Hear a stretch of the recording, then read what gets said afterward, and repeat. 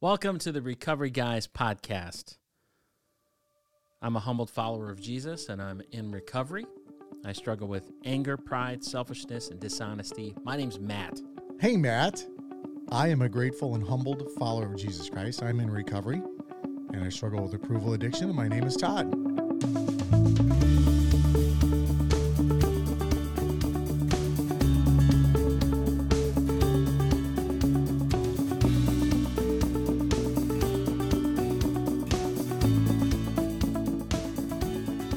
Good to be with you, Todd. Good to be with you, my friend, and everybody out there, all 9 of you listening.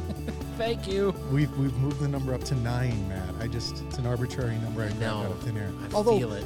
12 countries, there's got to be 12 people. I don't know if it's one person traveled to multiple countries and listened. I actually think that one might have been me. I might have hit 4 countries in my travels last fall. I was in. At least 3 countries. I think we're at a dozen. Let's go one person per country. Like that's conservative. I think that's good. I like it.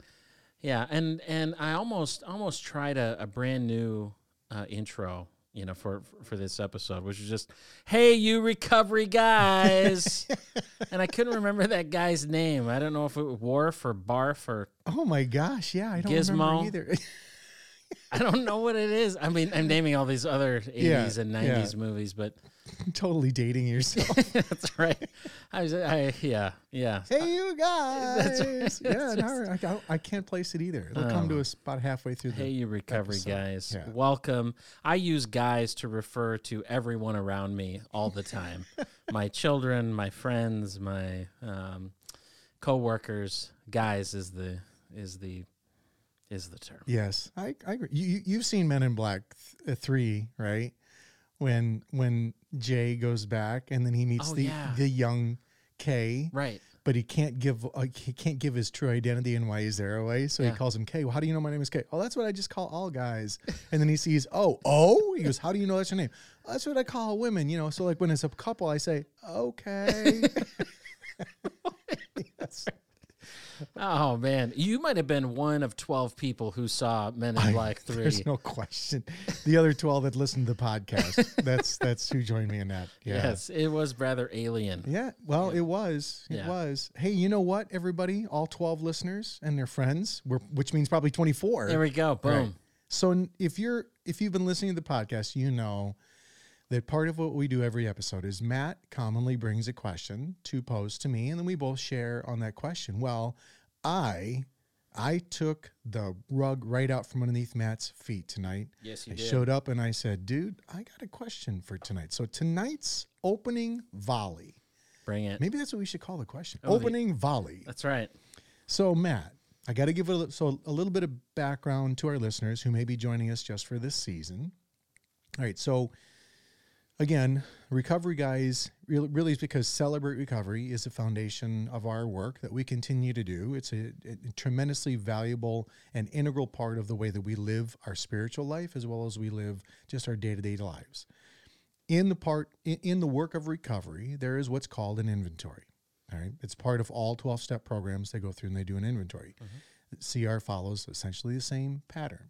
The one thing that CR does, a little bit different than other 12-step programs that do inventories, is that there is a negative side and there is a positive side.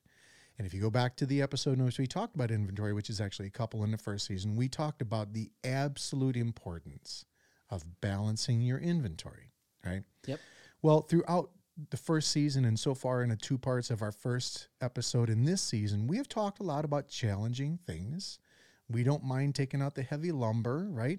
And challenging each other, as well as really sharing deep parts of our work to hopefully give hope and encouragement, momentum, excitement, and some direction to anybody listening who's willing and ready to do this work. Well, I kind of felt like, hey, I think we should flip that over and make sure we spend some time on the balanced side of positive change, all right? We've talked tremendously about what God has done in us, what God continues to do in us. Okay, so everybody listening, that's the background. So here's the foundation of this question. I want you to think about positive inventory item, okay?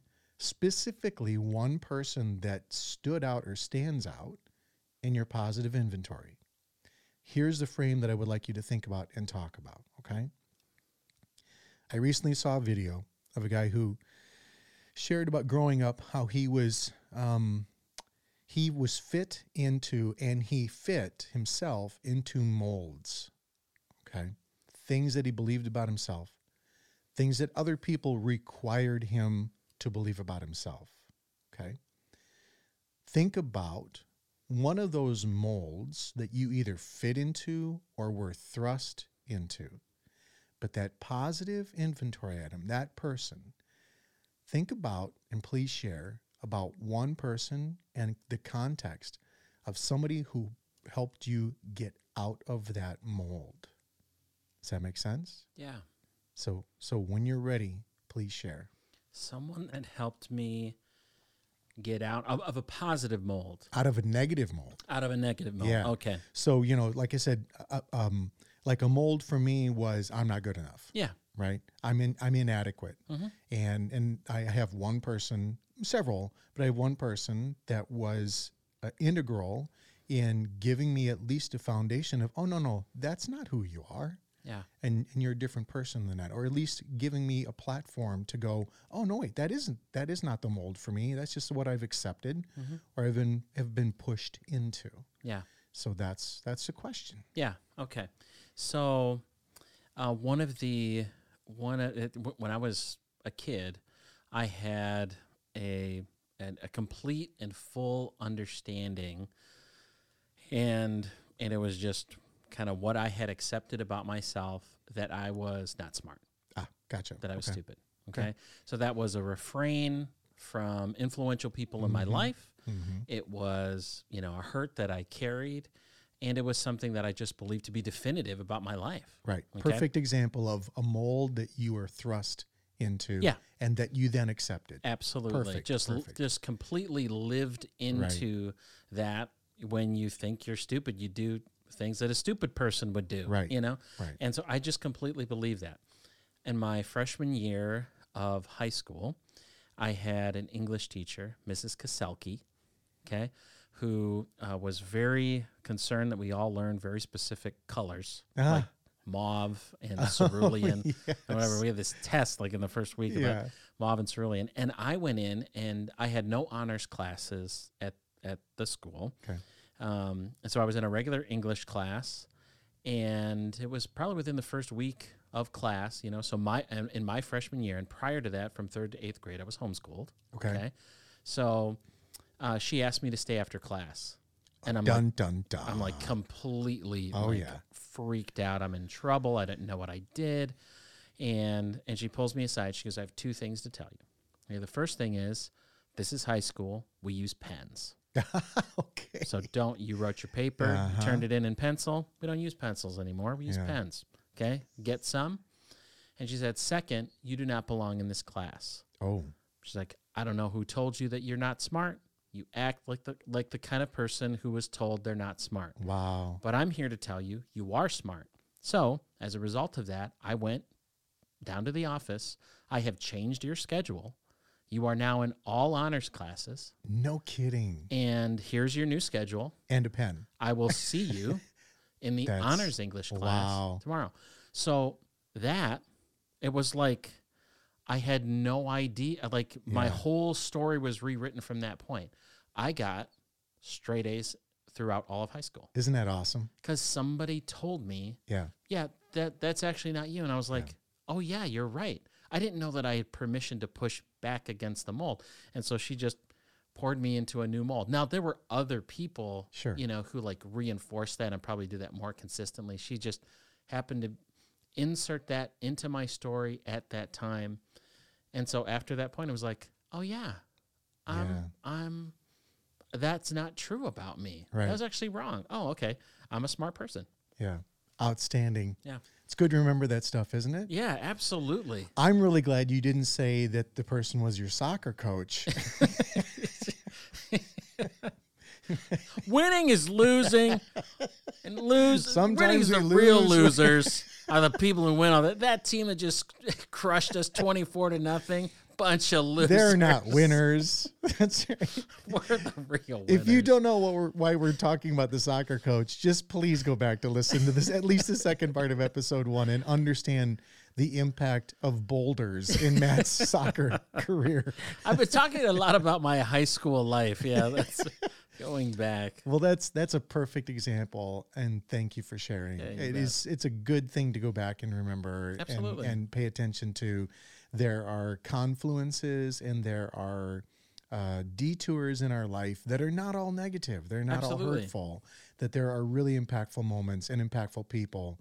And to honor those is really important. So the mold that I accepted, I was fortunate enough to get started in sports. I loved playing sports. I really was not very good at a lot of them because I just was a small guy. My dad was like naturally pretty gifted athlete. He was like a three sport athlete in high school. He held like the Forreston record for free throws. I mean, seriously, No had way. his name somewhere in Forreston High School. That's cool. So I got into sports. Now, not to derail the positive part of this. Part of the reason that I got into sports was approval and affirmation, right? Unfortunately, I didn't give people a lot of reason to approve of me and affirm, mostly just because my body just was not ready for a lot of sports. But I took to baseball really pretty well. Okay. But much like you, somebody had said, well, you're not really that good, right? And was not uncommon for me to always play one of the outfield positions, which when you're up through about the age of 10 or 12 is where they put some of the kids that they don't want involved in a lot of the plays, Got right? it. Okay. So I started a summer league baseball team.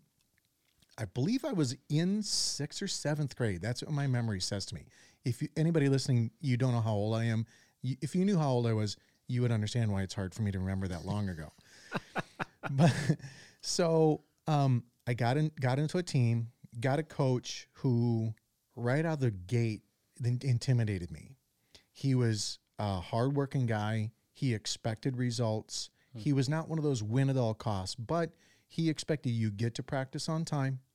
We practice hard. We're going to have fun, but I'm not here to babysit and play around and goof off. We're going to work and you're going to learn how to play this sport. So he intimidated me at first. He's like, so what positions do you like to normally go? Go ahead and go out there and we'll get you out there. So of course I went to the outfield where I belonged. Got it. Right? Air quotes, belonged. In the first couple practices, hit the ball to me, throw it into second base, and ball would get hit to me, come up, throw it to second base. I even started to notice I'm like one of the only guys who can actually throw it in the air to second base. Right? So Tap, his name is Dan Tapia. Everybody knew him as Coach Tap.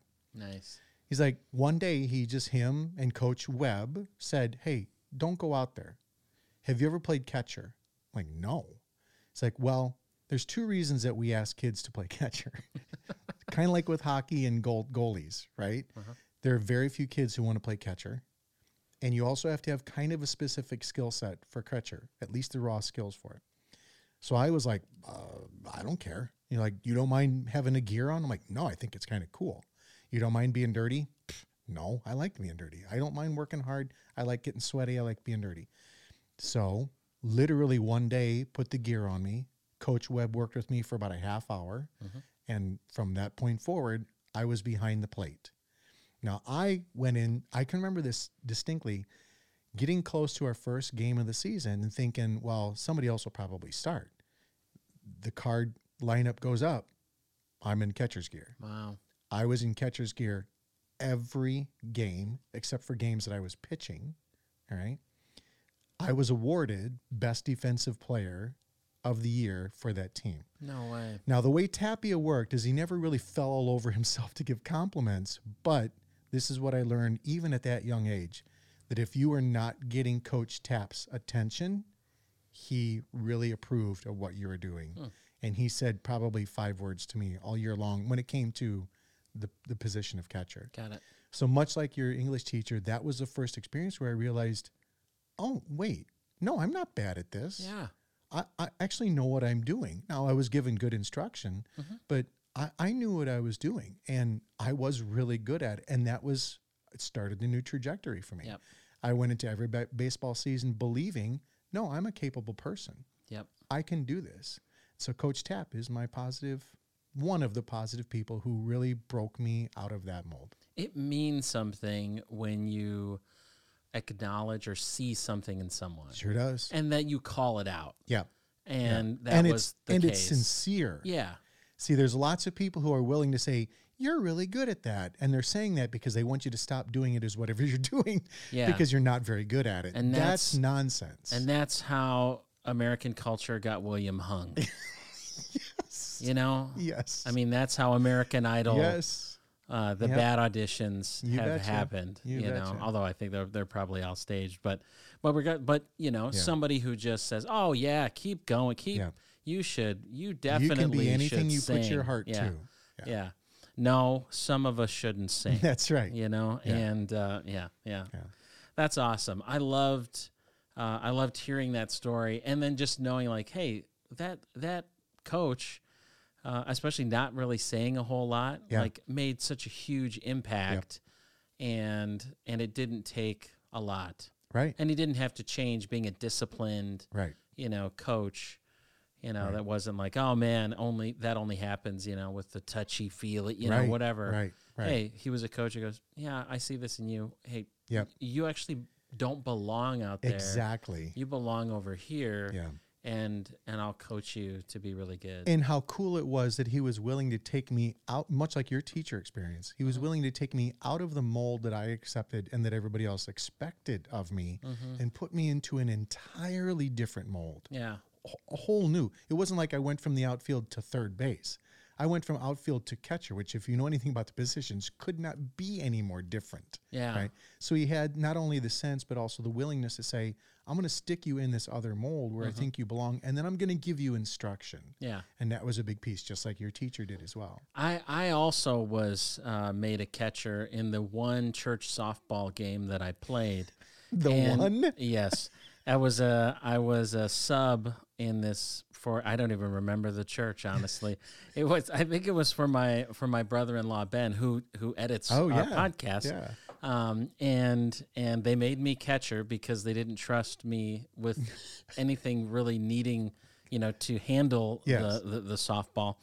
And I was like, okay, I'm not going to catch any single one of these pitched balls, no matter, how slow they come in. And that was true, 99% of the time. And then I got up to bat, and I don't regularly play, baseball or softball. And I swung in a pitch, and no joke, Ben, who is honestly one of the funniest people that I know, I remember him saying from the dugout, "You couldn't jump and hit that, Matt." I was like, "Oh, dude, he's on my team." I wasn't getting heckled by the opposition, by Grace Lutheran or whatever.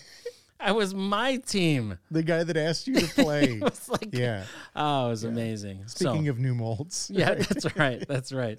Yeah, that was not a hurt, by the way. Yeah, right. It wasn't. Right. It was hilarious. It was probably truth. Yeah, it was exactly true. I was like, oh yeah, I guess if I could only hit it by jumping, I shouldn't swing. I think I was just trying to get it over with. Oh, probably. Yeah. I don't want to look like an idiot anymore. Yeah. I'm done. Swing away.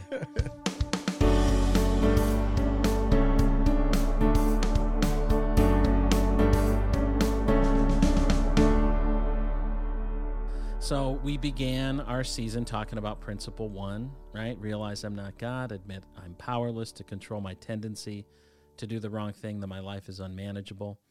And today we are talking about principle 2, which is earnestly believe that God exists, that I matter to him, and that he has the power to help me recover. And the verse that goes with that is Matthew 5:4. Happy are those who mourn, for they shall be comforted. So where do you want to start? Man, well, let's start with that first word because it's not a common word. Oh, yeah. Earnestly. Yeah. Right? Earnestly. I like that. I mean, Ernest sounds like somebody's, uncle from Texas, right? Right. Right. Not a common name. Not a common name, especially not these days. But earnestly, not only is that word used because it fits to the acrostic of recovery, but I actually got really curious about this word when I was first exposed to the principles. We've talked about how words mean a lot to me. Earnestly was an interesting word to me. It has always been an interesting word to me. So, of course, because I am wont to do this, I wanted to know, what does like the dictionary, what's the definition? What's a way that I can contextually understand this word? So I found this. You're going to love this. So to be earnest, okay, is resulting from or showing sincere and intense conviction. Oh. Isn't that interesting? Yeah. Resulting from or showing sincere and intense conviction. So as I was really meditating on it, because I love that definition, that word conviction really stood out to me. And then I started just sort of meditating on what was my experience like in response to this principle. And something that that my head kept going back to is the desperation that I felt when I entered recovery. We talked about this in principle 1. Uh-huh. There was a desperation that I had. And what I was reminded of as I was kind of thinking about this is that desperate belief in something often comes on the heels of being desperate. Yeah. Okay. So not only does earnest or earnestly believe have an impact in terms of how it shapes this principle, but I think it really establishes a great foundation for when many people enter recovery. We've already talked about this. It usually is because they are desperate, right? There's destruction, there's devastation, or there is just finally a fatigue from living with this garbage for so long that there's a desperation. So what's interesting is if I come to recovery and the reason I'm there is resulting from or showing sincere and intense desperation as well as conviction, because desperation usually precedes conviction when it comes to recovery, right? That's where this word earnestly believe, earnestly believe, I think don't skip over that part, right? Earnestly believe. And it made me wonder something. It made me wonder, when have I ever, prior to my insanity or in my insanity, what did I ever earnestly believe? Right? I mean, seriously, I found myself thinking, did those words apply to anything? And what I came up with as I thought about that was, that I wasn't any good. What I earnestly believed prior to recovery, what I earnestly believed in my insanity is that I was not capable, all right, before Coach Tapp. Yeah. That I was not okay the way that I was, that me being me was just not acceptable. And the thing that I tended to dump most of my earnest belief in was, man, I've got to get myself together. From that perspective, is there any wonder I wound up in insanity? Right? So if you think about that, did you earnestly believe anything before insanity? So this is where this is the confluence, moment, and it's happening early, folks. So when I reckon with those first couple of words, earnestly believe. Yeah. So where my mind turns is we will have to come to grips with what we believe, and that will inevitably require me to address lies I've come to believe about myself, about God, and the power to recover. Yeah. So lies are really powerful because when they're repeated, we can come to believe them hook, line, and sinker. Yeah. And that leads to that false self, which we've talked about, quite a bit. Right. I know I return to Rich Viotis often, but he wrote, "We will find ourselves creating a reality inconsistent with the truth and trying to inhabit it."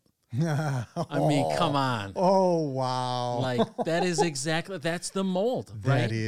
That is absolutely the mold. Bingo. It is absolutely the mold. And so given enough time, and you and I have both, experienced this, but we become our lie. Yeah.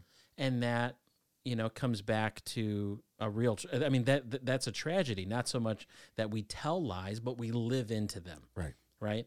And so, I'll give an example of this. Yeah. And this like just recently happened. Okay. Like within the last couple of weeks. Yeah. So I met with a guy that I have not talked to since I started recovery. And my last interactions with him were at the peak of my insanity. I have lied to this man. Oh, wow. Yeah. I have been dishonest Right. with this man. And all of the struggles that I had, he witnessed. Okay, Right. so pride and manipulation and dishonesty. We were friends. We worked together often. I revered him. I looked up to him, but I didn't speak to him for 5 years. Wow. Okay, and I felt compelled to reach out to him recently, and I just had a Zoom call, with him, and there was a whole lot of shame going into that call. I bet. Yeah. Okay, I was embarrassed, and at one point on the call, I just named it. Yeah. Okay, I said, hey, I'm a bit ashamed. I just got to tell you, it's been a while since we've talked. I'm a bit ashamed coming into this because I know that you've seen me at my worst. What I've just kind of talked to you about overcoming. Like you really saw that, you heard that. Yeah. And I hesitated, even to reach out. And this man listened. And he said, hey, we were kind of getting into other things, like things that we're both interested in. And he's like, hey, you know what? But before I move on, I want to address what you said. He's like, any shame you felt, that's not from God. Oh, yeah. Wow. You're my friend. We make mistakes. I've made mistakes, but that doesn't change how I feel about you. He's like, so any shame that you feel, that is not from the Lord. And I'm just like totally wrecked. Oh, I got tears in my eyes, and I'm like listening to a person Yeah. just say, "No, Yeah. you don't have to live. You don't have to live into that lie that you deserve to an endless series of punishments from everyone around you for mistakes you've made." Yeah. And so, that's a lie that I still live into. I mean, this was like 2 weeks ago. Yeah. I still live into that. I deserve to be punished for what I've done. And this incredible man of God, I mean, it just stuck out to me so much. Yeah, it's really amazing when a person, and I'm convinced it happens to me. It's happened to people around me a lot. It's really obvious when a person, without any intention, just gets out of the way. Yeah, and God, just. It's like a ventriloquist almost, I mean, their heart is obviously in it because they wouldn't say it if it was not sincere. But yeah, those are beautiful moments. Oh, right? man. And again, it kind of goes back to that, Coach Tapp, the Mrs. Gaselke moment where somebody just said, it wasn't a long speech. It wasn't a prepared thing. It was just, hey, you know what? That shame's not from God. And I don't think you have to carry that anymore. I'm not. Yeah. I'm like, oh. And so there were definitely lies that I had to face. Back to your question, one was someone else is to blame for my mistakes. Right. They deserved it. I was justified. And if only you knew the real story, I'd be fine. Total lie. How God felt about me would change based on the stage I was speaking from. Oh, yeah. So if I could do more for God, I could cover my failure with righteous achievement. So just do more. Just talk to some more people, whatever. Another one was my worth and value was tied to productivity and performance. Right. Which just fits in with the other one. So I would say here's the point. For me, it's recovery requires taking responsibility for lies. Yeah, it's a great connection to that first part of this principle. Earnestly believe that God exists, right? So because I like these words take on new life for me as I really think about how they apply to me. So I also hear in that earnestly believe that God exists in your daily life. Oh, okay. Yeah. Right? Not just earnestly believe God exists when you go to church on Sunday morning. Earnestly believe that God exists when you accomplish something that's special. It's earnestly believe that God exists in every moment of your life. And like we've already spent a lot of attention to in the last season, in the first couple episodes of this season, it's breaking the idea right? That we are at all capable of hiding ourselves from him. Mm-hmm. Remember, I kind of finished the last episode with that exercise from Benner, which is imagine being in your garden and hiding from God because you've done something to hurt him, and you step out and he says, "I'm glad you're okay. I love you." And how I struggled with that, right? I earnestly believe that God existed at the worst moments or at the best moments, not on all moments. And that was a big turning for me. So earnestly believe that God exists. Now, I also want to pick at God exists, okay? Because whether John Baker knew this or not, right, consciously, the reason that I love this language, one of the reasons I love this language, earnestly believe that God exists is the foundation of recognizing him as the higher power. Just stop, full stop right there, okay? Because in Celebrate Recovery, the higher power is Jesus Christ, right? When we look at this principle, earnestly believe that God exists, showing sincere and intense conviction that God exists, that establishes the throne of him as the higher power in your life. Now, I'm here to tell you, even though 12-step programs like Alcoholics Anonymous that can establish almost anything as a higher power, right? The reason that for me, Celebrate Recovery, which is a Christ-centered program, just elevated my recovery work is because the person, kind of air quotes, the person that I needed to recognize that I had wounded the most was actually God, right? I had tremendously wounded my wife. I had tremendously wounded our children and my family. But my Creator was the one that I let down the most, right? Mm-hmm. So I had to start, and I can't ever speed over, earnestly believe that God exists and he is my higher power.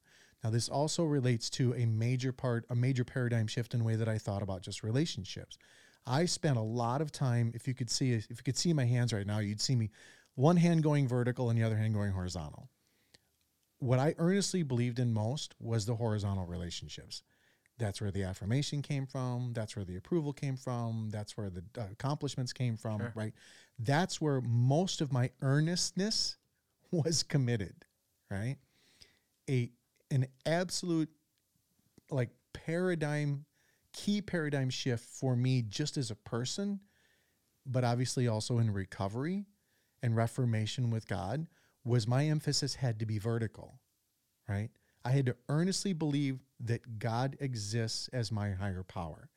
And that if I am focused on that relationship, if I honor that relationship with intention, with sincere and intense conviction, then the horizontal relationships start to make so much more sense in a non-insane way, right?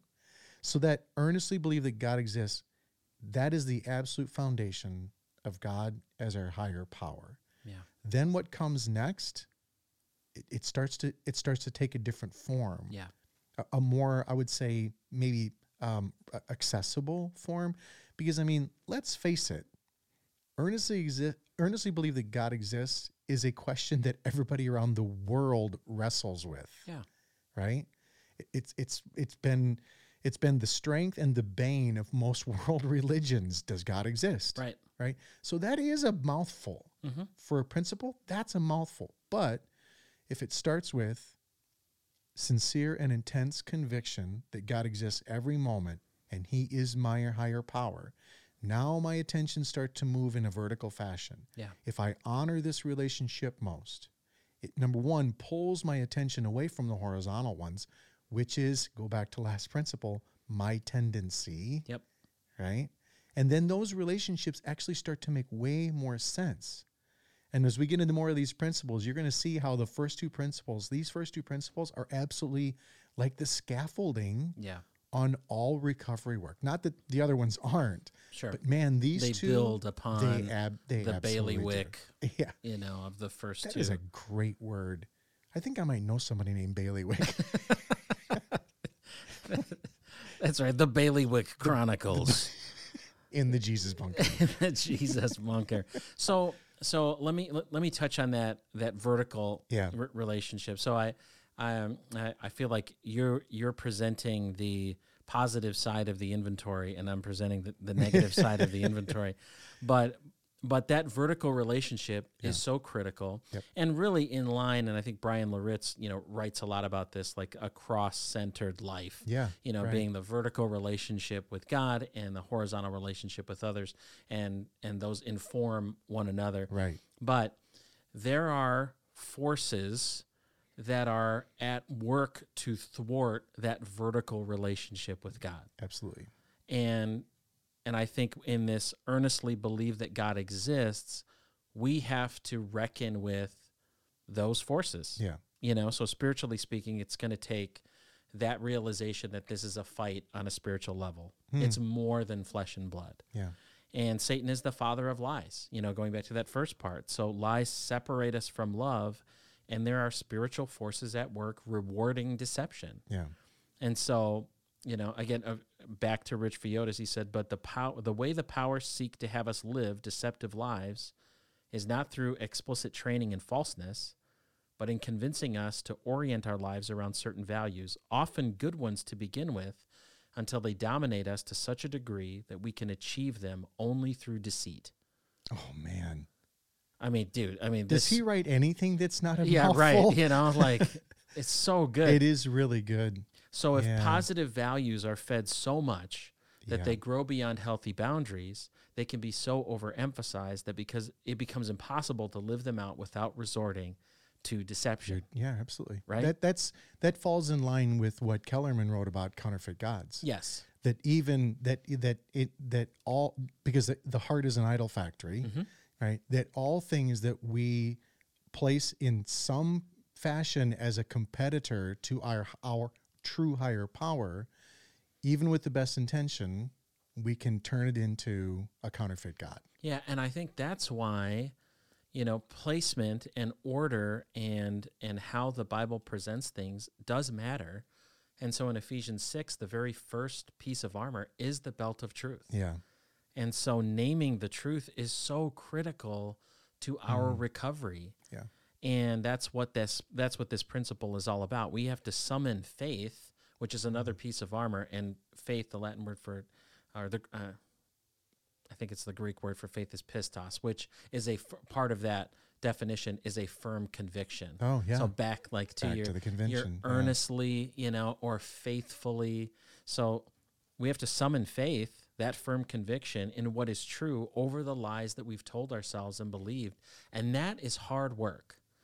Man, you know what is not hard work? Lying. Yeah. Yeah. Well, So being honest about it and earnestly believing in truth about not only yourself, but God. Yeah. And what God loves about you, that is hard work. And so faith says, I'm not going to trust in those abilities to lie anymore, or to live in falseness, or in the things that I've convinced myself. I'm not trying to say that everyone who enters into recovery has a problem with dishonesty.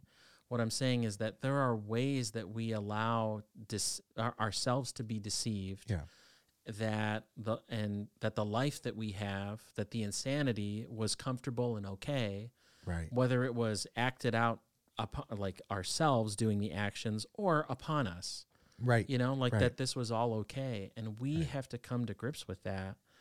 And I think that's where, and Benner talks about this, many writers talk about this.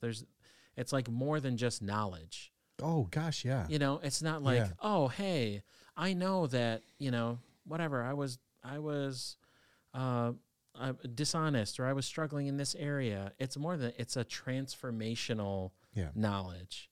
Yeah. So truly transformational knowledge is always personal. It's not just objective, right? Truth. And so it involves knowing of, not merely knowing about, and it's always relational. And it grows out of a relationship to the object that is known, whether this is God or oneself, and that's Benner. So I'm not saying that Benner is yourself, okay? If you were following my words.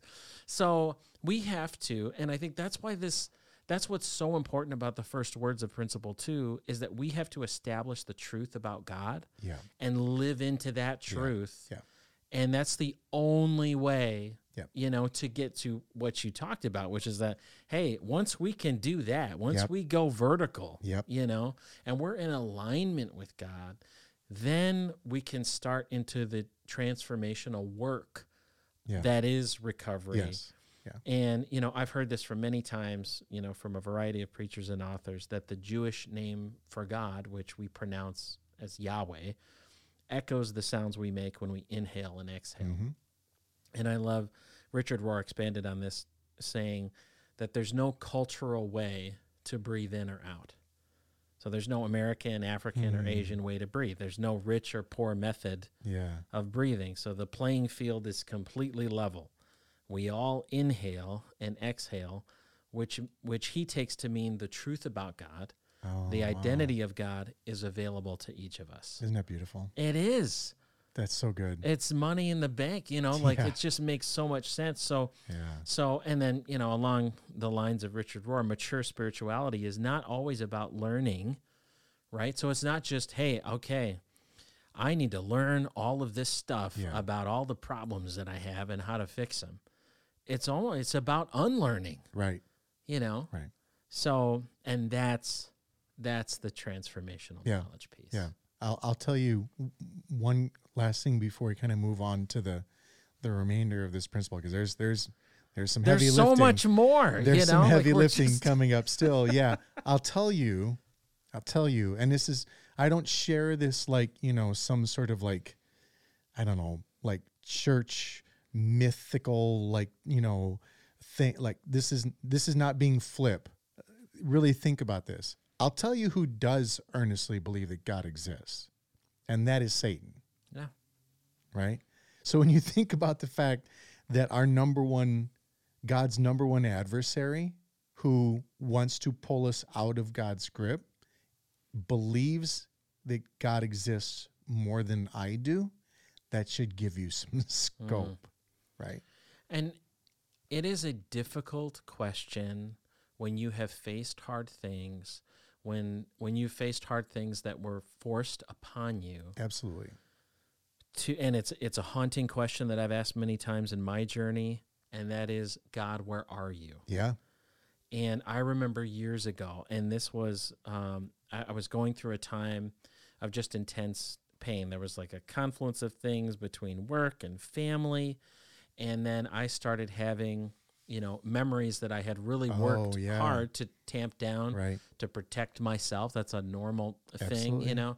All of a sudden, those started coming back. I had no idea what was happening, where it was coming from, and so, okay, go, get back down, tamp that back down, and it was just seeping out in super unhealthy ways. Yeah. I had no idea, I had no tools for, how to understand that, and so we lived out in the country at the time, and I took like a walk. I was like, I'm gonna get out of the house. I can't be in the house. Right now, I'm not the person who goes out on walks. So it's okay. Goes out for There's a run. something going on. Like Matt's I going think out Noah on a was walk. like, "Oh, you're leaving? Why? Are you driving anywhere?" No, I'm walking. But I got to the end. I kind of crossed a bridge outside of our neighborhood, and then I got to the where the road ended, and there was a sign in the road that said "Road Ends." Okay. And it was just like exactly how I felt about that moment. Yeah. And I screamed. I just screamed God at the top of my lungs until I had no breath left, no sound left. Like my throat was raw from making that sound. Yeah. And I really was asking the question, where are you? Yeah. Yeah. Because it doesn't feel like you're here. Yeah. So and that is a hard question. Yeah. And if you're asking that question, this principle may be of some beautiful hope for you. I hope so. And that God is near. Yeah. That is the hope of principle 2. God is near. Yeah.